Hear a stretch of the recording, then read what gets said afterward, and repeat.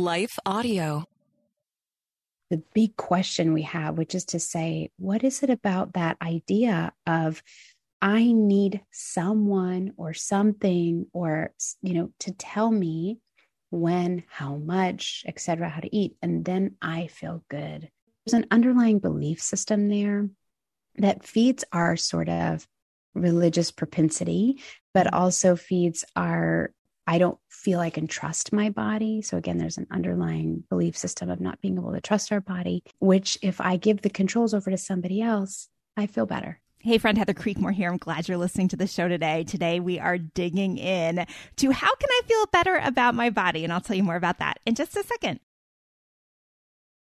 My guest on today's show is Amy Carlson. She's a non-diet dietitian and eating disorder specialist with all kinds of degrees in this stuff. But friends, let me just tell you, she knows about food and eating issues, and she's been working with clients on these issues for decades. She is an expert in every sense of the word. Amy knows not just about our food and dieting issues, though. She knows the truth of Scripture.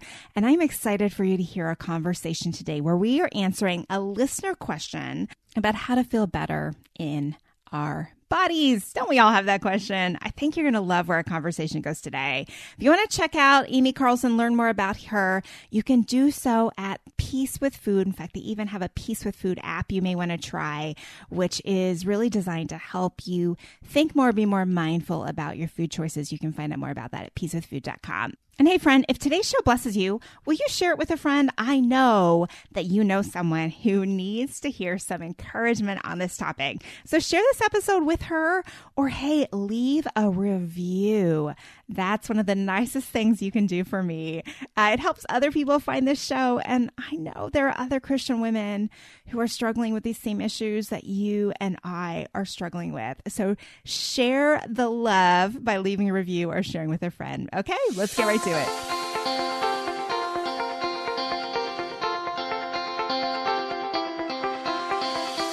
Welcome to Compared to Who, the podcast to help you make peace with your body so you can savor God's rest and feel His love. If you're tired of fighting body image the world's way, Compared to Who is the show for you. You've likely heard lots of talk about loving your body, but my goal is different. Striving to fall in love with stretch marks and cellulite is a little silly to me. Instead, I want to encourage you and remind you with the truth of Scripture that you are seen, you are known, and you are loved no matter what your size or shape.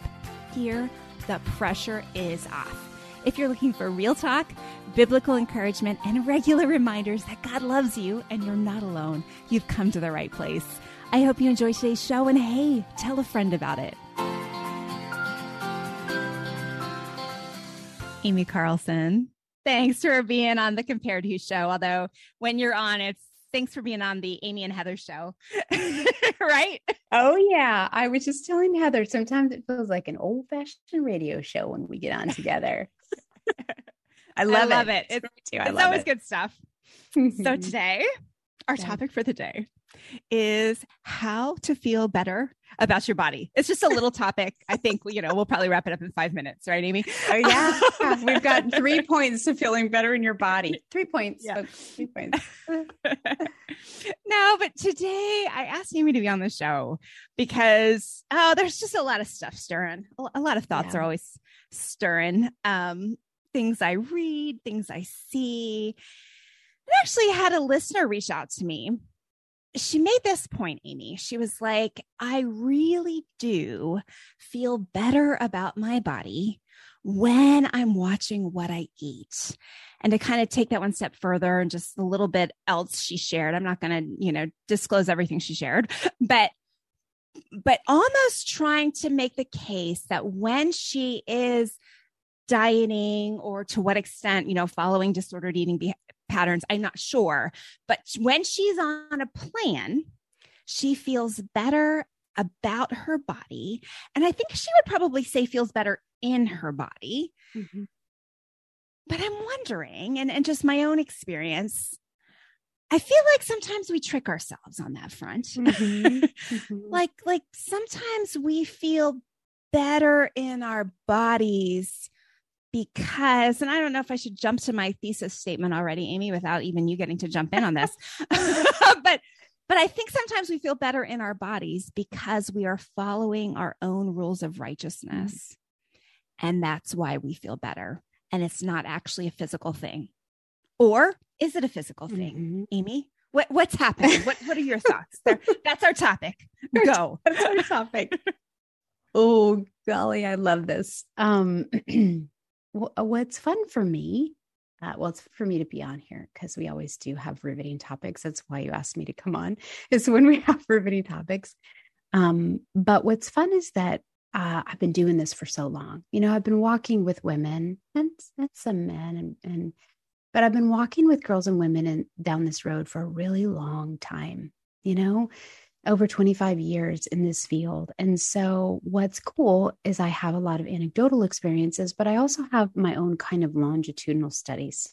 It's not like, hey, in my last 2 years of which is wonderful. I love that people are new to the field, but it is something I'm grateful for, is to be able to kind of mine the riches of that length of doing this. So I would love to take two quick angles, and you can jump in anytime. Obviously, it's your show. But I would love to take two angles. One is just the physiological thing that's happening. I actually hear that quite a bit in my office too. And so when you said that, listener said, hey, I would argue that I feel better. I just feel better when I'm following something. There's a physiological basis. There's something just happening with our bodies that for many, many people that are in the diet culture and kind of do the yin and yang in and out of it, when they're quote unquote out of it, their eating is fairly chaotic. And they're often eating things that they've forbidden themselves from eating. And sometimes to an extent where they're even overeating, they're getting overly full. They, again, are disconnected from those signals that would say hungry and full. And they're always carrying sort of a restrictive mindset. So they're feeling like I shouldn't be eating this, but I'm off, quote unquote, my plan. And they mistake that for, let's say, intuitive eating or food freedom. They mistake that. They might call it that, but that's not really what it is. It's fairly chaotic eating. And it's really dieting just the other side of it, which is to say, I'm being very restrictive and I'm following my rules. And now I'm, forget about it. I crossed the finish line. I went on that vacation, or I did that thing, and now I'm going to kind of let myself go. And so what happens is they're not really eating kind of with autonomy or integrity in terms of what their body wants and needs. They're really eating to say, screw you, diet. Or just the response, the physiological response to having been very restrictive on a diet is often the other side of that is your body is saying, I need food, I need food, I need food. And it usually isn't like, hey, I need roasted carrots and some, chicken breast. It's like, hey, I need ice cream and, all those things. Yeah. So when she says, I actually feel better, there is something happening because whatever that diet is you're following, it often mimics a more normal eating pattern. It mimics sort of just that eating every few hours and eating a wide variety of foods, typically, hopefully. And so there is some modeling of very normal eating that happens depending upon what you're doing, in which you would feel better. So the reality is that there probably is something to that. I often say, again, it's like letting go of dieting and diet culture it's not then diving headfirst into overeating and doing all those things, because that's not what your body wants and needs anyway. That's not what feels good. So often I'll say, that's probably true. I'll just affirm that. That's probably true. You probably do feel better. And let's investigate why that might be. So that's true. Then the other thing is what you just said. Actually, okay, now there's 3 points I'm going to make. So the other thing is what you just said, which is the our own sort of self-righteousness. And again, we can unpack that word, but we'll just keep going, which is to say, I said I was going to do these things. I think these things are good. And so I'm going to do them. It's kind of like, hey, I said I was going to donate to a charity and I'm doing it and I feel good about myself. I said I was going to. So there is a sense of, I feel better. So there's the body part, which is very likely maybe you do. Then there's sort of this self-righteousness or even a sense of accomplishment, or which says, I set out to do this and I'm doing it. And that does feel good. So that could be true too. But the underlying belief system behind what she's saying is I just feel better when I'm following a plan and when I'm following kind of, food rules, etc. And the underlying belief system underneath that is I can't do that on my own. I have to have something external tell me what I need to do to feel good internally. That's in some ways what we're talking about today. That's kind of the big question we have, which is to say, what is it about that idea of I need someone or something or, to tell me when, how much, et cetera, how to eat, and then I feel good. There's an underlying belief system there that feeds our sort of religious propensity, but also feeds our I don't feel I can trust my body. So again, there's an underlying belief system of not being able to trust our body, which if I give the controls over to somebody else, I feel better.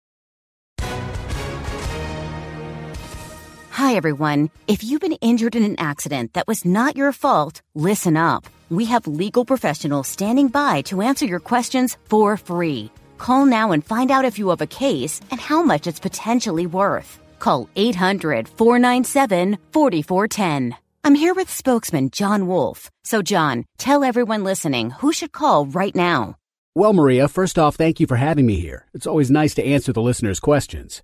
Now, as far as who should call in, anyone who's been injured in an accident and think you deserve compensation, give us a call right now. 800-497-4410. You'll find out if you have a case and how much it's potentially worth. Thanks, John. You heard it, folks. Take advantage of this opportunity and call now. 800-497-4410.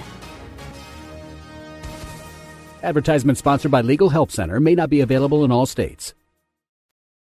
My first thought was, could part of it be that one feels better when following a plan aligned with the righteousness concept, but one feels better when following a plan because when you're off the plan, you feel guilty. Yeah. Right. And you mentioned that. Yeah. Go ahead. No, I think you're right. I think, and right, because it aligns with a huge assumption.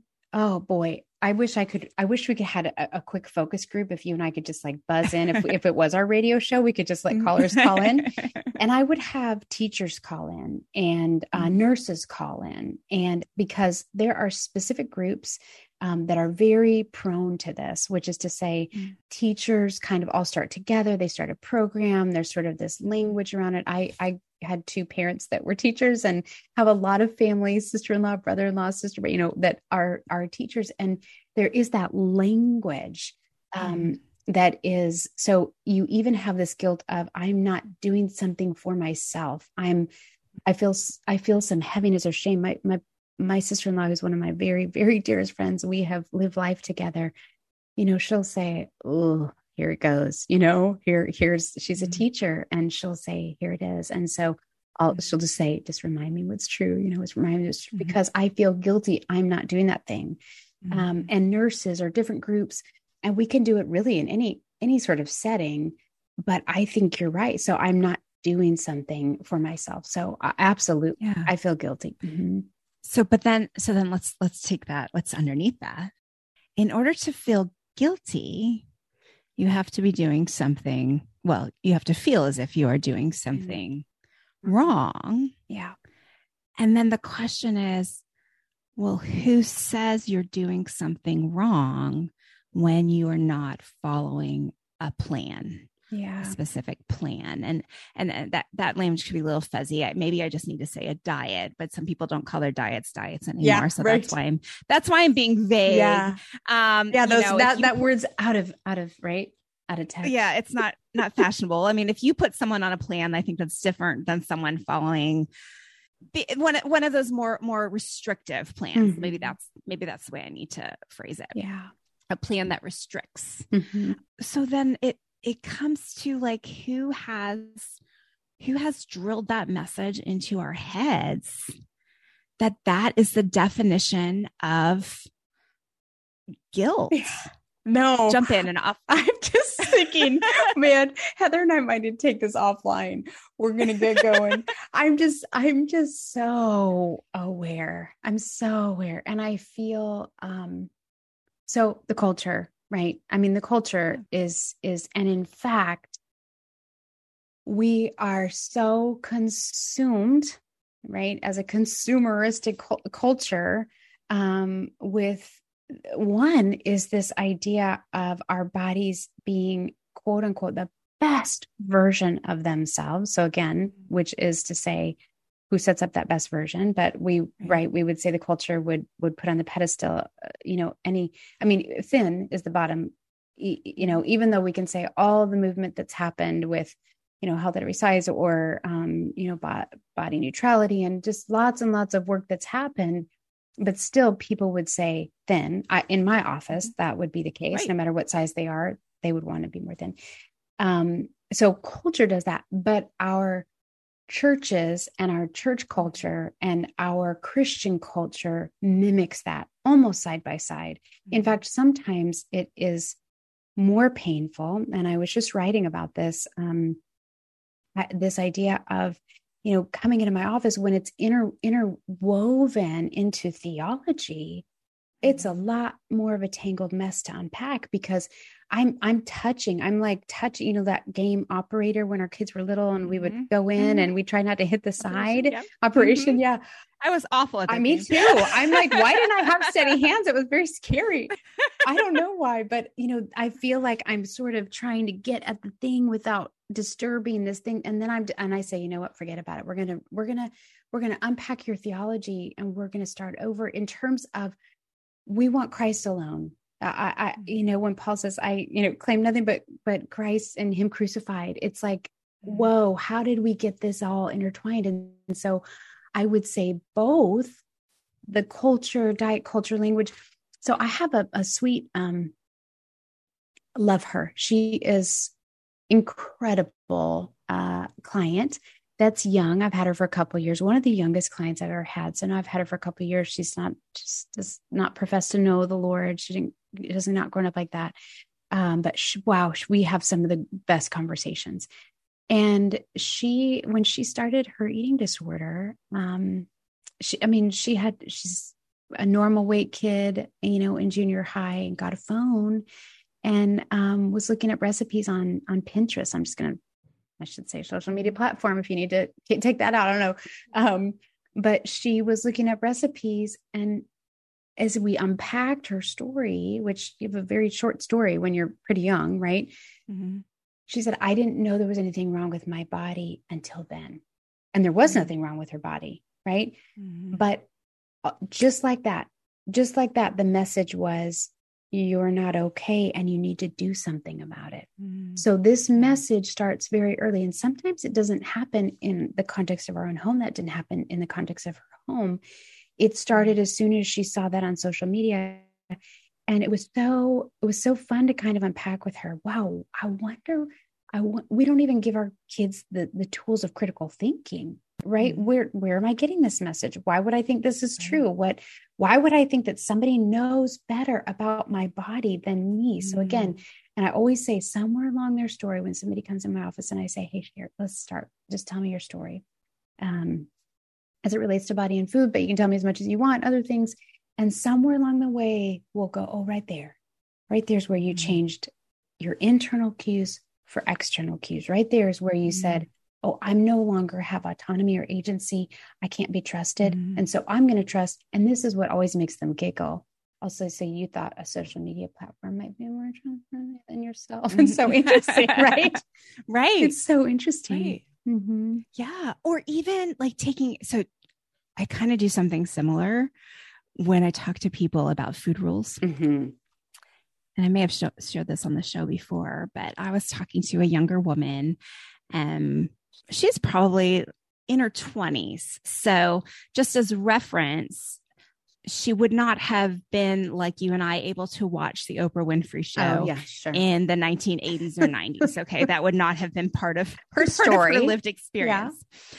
But she's sharing with me how she knows not to eat white food and how that's just been a rule that she's had for a long time. And I was like, no, you didn't come up with that rule. That rule came from someone. She's like, maybe my mom. And I was like, do you know where your mom got that rule? Yeah. Like, did your mom get that rule from her doctor? And I don't know where she got it. I was like, I think I know where she got it. Cause I think your mom and I are probably the same age. I think she got it from the Oprah Winfrey Show in like 1987. Right. Because that was Oprah's big thing. Yeah. And I do think once you can do that, it's like, oh, wait a second. Like, especially if you are a younger person listening, it's like, oh, that's where it came from. Yeah. Like, yeah. Who listens to that person that's not even relevant anymore. I mean, you know, I guess Oprah's still relevant, but you know what I'm saying? It's fascinating how just a little tiny, like you said, a recipe on Pinterest or just a little teeny tiny little idea becomes a rule that is lived by generationally, right? Because it wasn't even her rule. It was her mom's rule, right? Her mom picked it up from Oprah. And then and I mean, who knows if we hadn't met, if that would be passed on to her children and their children, you know, it's crazy.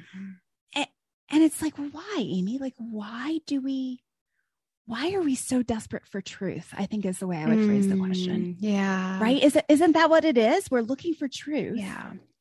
And the thing is that, rules like this are easy to know whether we're following them or not, or whether we're good at them or not, or whether we can check a box or not. In fact, I had a client yesterday in session and I said, boy, it's hard not to be able to check a box. And she said, man, I want you to give me some boxes. And I said, okay, I'm going to give you a box and it's going to be, you check it when you can live a day without checking a box. Check that box. And she looked at me like, I don't know. It was hard, right? I mean, it's hard. It's easy for me to when I'm following my food rules or I'm doing my plan or whatever. And again, it takes away, and we do this in the Christian culture. I mean, I know you asked me to come on the show to talk about hard things, so I'm gonna do it because that's why you asked me. But the Christian culture is this subculture. So not Jesus Christ. Jesus Christ came in the flesh. He sanctified the body. He did things that were wild and unruly in the body. He touched women. He healed women. He touched unclean people. He let people wash his feet. He washed other people's feet. He just kept sanctifying this body. And it was the Pharisees who kept calling him unclean, kept calling him, you're not following the rules. You're not following the rules. You're making this unruly. It's hard to follow. We can't track you. And Jesus kept doing these things in the body that were life-changing and they were awe-inspiring to those around him. And so it's so fascinating to me that we as Christians often just go according to the rules of culture or the rules, man-made rules sometimes that happen in church. Now that I know that could blow up. But often there are man-made rules in church that we consider to be more important than the word of God. It's like, wait, what does the word of God say about this? And so often I was having a really intense session this week with a beautiful, precious client of mine. And we just stopped. She just was having a lot of emotion. And I said, let's just stop. And let's just ask the Lord, what do you have to say about this? What do you want to speak into this? When you start dismantling those rules and you start going, there is no prescription for this perfect body that I've wanted for my whole life. I've wanted this perfect body for my whole life. And I'll always say, to what end? What's going to happen when you have that perfect body? And this one precious client this week said, I confess I'm idolizing a thin body. I'm idolizing it still. I'm making it. And so I said, what do you believe is going to happen? So she had talked about all these things that were happening in her month, just a lot of different stories with some tension on body. And I said, what do you believe will happen if you're in that thinner body and all those circumstances? And she said two things. In each one of those situations, I'll be loved more. And she said, and second, I'll be more confident. And I said, well, do you think, I'm curious if you think that's true. And she said, absolutely not. I've been thinner and I didn't feel more loved, and I've been thinner and I didn't feel more confident. And so she said, I know it's a mirage. In fact, I feel the most beautiful and loved and confident I've ever felt. And I said, wow, that's so weird that we still gravitate towards that. So interesting that we gravitate. And so we as believers, and we just which is what you get to do on this podcast. You just keep bringing truth, and we go, let's look at it together. Let's wonder together. I'm guessing, and I think you're guessing, that's why you asked me to be here.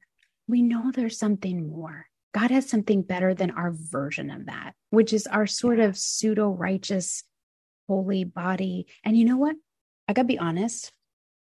There's a lot of people that push back against this. There's a lot of people in the church, a lot of authors, a lot of that would say, no, your body's a temple and you're not taking care of it unless you, and then I always say, unless I'm what?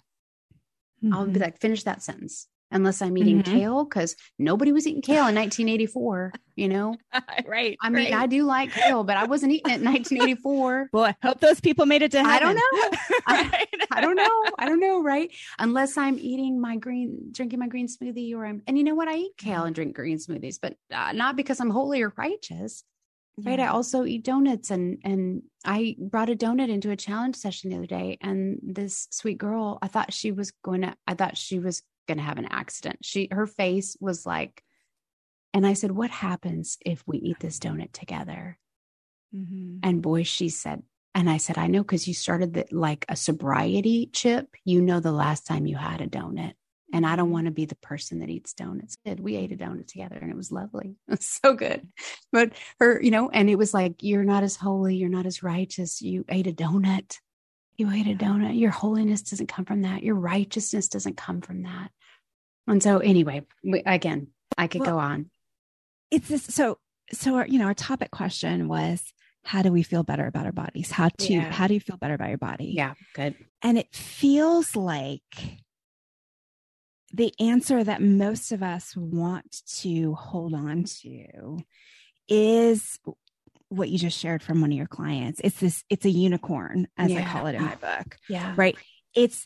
I will feel better about my body when I get my ideal body, when I am thinner, when I fix this part that I don't like when, it's an if when, or if then statement.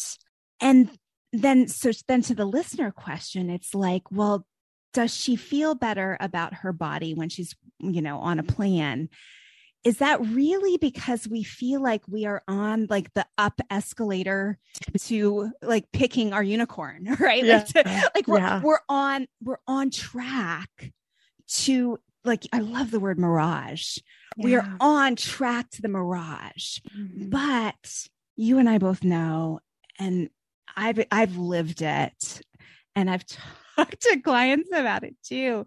Like, it is just a mirage. When you get there, it's not enough. The escalator doesn't stop at that floor. The escalator's like, sorry, you can't get off this escalator. Yes. You must keep riding. You thought you were almost good enough, but oh, silly you. You've got just one more floor. And you go, one more floor. Oh, no, sorry. Have you looked in the mirror lately? Yeah. You're not there yet. Got to stand. And the escalator doesn't let you off. Yeah, it doesn't let you off. I love that. Let me just tell you, folks, it is not. And the word of the Lord says, beauty is fleeting, right? And I got to tell you, I'm not as young as I used to be. Beauty is fleeting. It's here and it's gone. And so whatever this mirage, so when the question is, how do I feel better in my body? Often I'll say, well, first of all, again, which is what your initial question is, what is your version of feeling better in your body? So we kind of break that down. I have a huge, I could put in a bowl names of clients that are living in a body that was not their dieting goal body, and feel the best they've ever felt in their body. And part of why they do that is they're living for the first time, one, internally from the inside out. They're living back in their integrated whole self, which is to say, I'm no longer taking cues from the world, from culture, from dieting. I'm listening to my body. And if we circle back to the question of the listener that says, I just feel better on a plan, I would always say, well, let's talk through what parts of that is kind of just integral to how you would normally eat. And let's take away the plan. Like what feels good about the way you're eating. But let's just take away the rules around it. Let's take away, it might just be how you feel good eating. So maybe you do feel good when you wake up and you have breakfast right away. And, maybe what's integral, like what's part of, but we don't have to have the rules in the story, because then you've attached how you feel to this external thing, which is telling you what to do, rather than internally, how do I feel? I've joked with you on this show before. I went through all of fourth grade with a bellyache. I went and the doctor told my mom, well, she's nervous. She has anxiety. She doesn't have friends. And my mom was like, you know what? No, she does have friends. She loves life. She goes to school. And I would be doubled over. And finally at the end of the school year, I was like, well, let's get rid of dairy and whatever. And I did. And my tummy ache went away. And then my dad was like, oh, maybe that's why I have a bellyache for every night when I ate a big bowl of ice cream. And so he stopped eating ice cream at night and his bellyache went away. Well, I can eat dairy. I have lattes every day. I have milk every day. But for a while I didn't do it, but it was because my body was saying, my grandma had a milk allergy. My dad was like, oh, I forgot my mom had a milk allergy, And so that's internally what's happening in my body. And I'm making decisions from the inside out, which is, and again, I have so much cheese. You don't even want to know how much cheese I have. So I'm great now. I'm great. I love cheese and I love, milk in my coffee, cow's milk. But what that is internally is what was happening in my body. And I make decisions out of that. That's not an external thing. The doctor was telling me I was anxious, didn't have friends. And I was, I don't feel like I don't have friends, but thanks for mentioning it, Doc. I'm feeling pretty good, actually. So that when people feel good in their bodies, it's when they have that autonomy and they're listening in agency and they're going to a restaurant and being like, tonight, I want my daughter who's living on her own now. She's just amazing. And she said, Mom, I've been cooking for myself. And, I don't really want to buy expensive meat at the grocery store, but she said, I finally went to Shake Shack and had a big burger because I just knew I needed some meat, right? Uh-huh. None of that is rule-based. None of that. It's her body saying, this is what I need. And so I feel good in my body when I'm listening to it. I feel good in my body when I'm getting enough sleep because my body needs sleep. I feel good in my body, not because somebody told me you need to have 8 hours of sleep. And I would love to actually, but I feel good in my body because my body needs sleep, not because somebody told me I needed sleep. And so again, this is that whole, again, it's having agency. It's saying, this is my body and I'm going to listen to it. And I'm going to honor other people in that process, because when we create this whole rigid system around, we basically create a bubble that says, my food rules come in first and then me. So you're welcome to, nice to meet you and my food rules, nice to meet you and my restriction, nice to meet you. Oh, we can't go there. We can't do that. And so we have this whole lifestyle that prevents us from having fellowship and table fellowship, of which, I feel very, very passionate about. I feel very passionate about table fellowship. My wheels are turning, because I think another way to think about this is what happens when we don't have agency, which, is the term clinicians use. Mm-hmm. I like to think about it as authority. Mm-hmm. Yeah. Right. Yep. Like I don't feel like I can have authority over what I eat. Yeah. Oh, yeah. I like because YouTube, this person I follow on YouTube tells me if I keep eating this, it will be bad. And I hear their voice in my head when I want to eat that food, or I hear mom's voice in my head saying the same thing, so I've got mom's authority and I've got YouTube's authority. And so I don't have any authority because I need to live by these rules that they want me to follow. And really what that is, Amy, right, is a boundaries issue. Yeah. Mm-hmm. Right? Like we don't have agency, we don't have boundaries. And then to fix our boundaries issue, what do? We put up these restriction walls. Like we try to create boundaries, but they're not the right boundaries because they're boundaries that we really got from another authority, right? That's not God. Yes. And not not even mom, who, even though she might have been messed up with her food rules, actually really does care about and love you. Right. You know, like they're not from one of those sources. Mm-hmm. They're from this other kind of unnamed, unfaced source. And we're like fiercely loyal. Yes. Like we'll argue to the death about what this source tells us to do.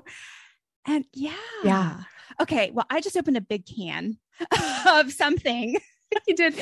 You know what is so fun? It makes me always giggle. So, everyone is a nutrition expert. I have my master's in nutrition, been doing this forever, but everyone is. So I'm not going to say the person in my life that says this, but they often say something, they say you shouldn't eat after 7, or, they say, and finally one day I said, who's they? I said, I'm just curious who they, because I go, I think I'm the they. I think I'm the they, because I think I'm the they.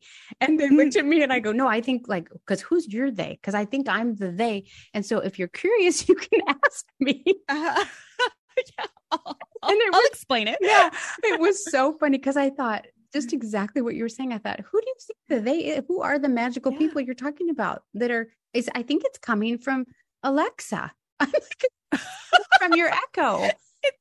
AI. I'm like, who is the they you're talking about? If it's a nutrition expert, you have one right here. I'm happy to answer your question. Mm-hmm. And so we pledge our allegiance to some unknown authority over our own body. And it's like, wait, whoa, hold the phone. Who is this they, right? Who is the they that's talking? Social media, all those things. So I love that. Yeah. It's a collective they. And I think a they that we create for ourselves, like we kind of curate who we want to be in our they. Yes. Right. Good. Yes. Because there are people you could follow that will tell you something different, but instead you choose, and I don't know, are we choosing because we like the bodies of the people who are saying this thing better than we like the bodies of the people who are saying this thing? I kind of like that. I like that sentence. We curate our own they. That's a good one. That's a good one, actually. I think that's so true. Well, Amy, let's tie up this episode, but you promised to come back and let's talk about, we started to talk about diet culture. Yeah. And let's talk about, when we come back in the next episode, let's talk about diet culture and maybe something that's similar to that the church has received criticism around, something you and I grew up in, which is purity culture. Yeah. So when we come back, let's tackle that. Okay. Awesome. Okay. Thanks for listening today. I hope something today has helped you stop comparing and start living. The Compared To Show is proud to be part of the lifeaudio.com group. Check out lifeaudio.com for great Christian podcasts.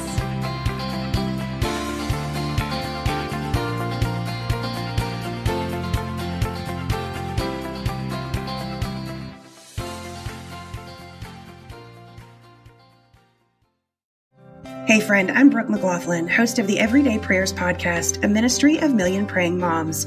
And I'm here to invite you to partner with God for the hearts of your children on the daily. Our goal at Everyday Prayers is to help moms understand and pray God's word. Join us each weekday as we share insights from God's word for today's Christian mom. Tune in to the Everyday Prayers podcast in your favorite app or by visiting lifeaudio.com.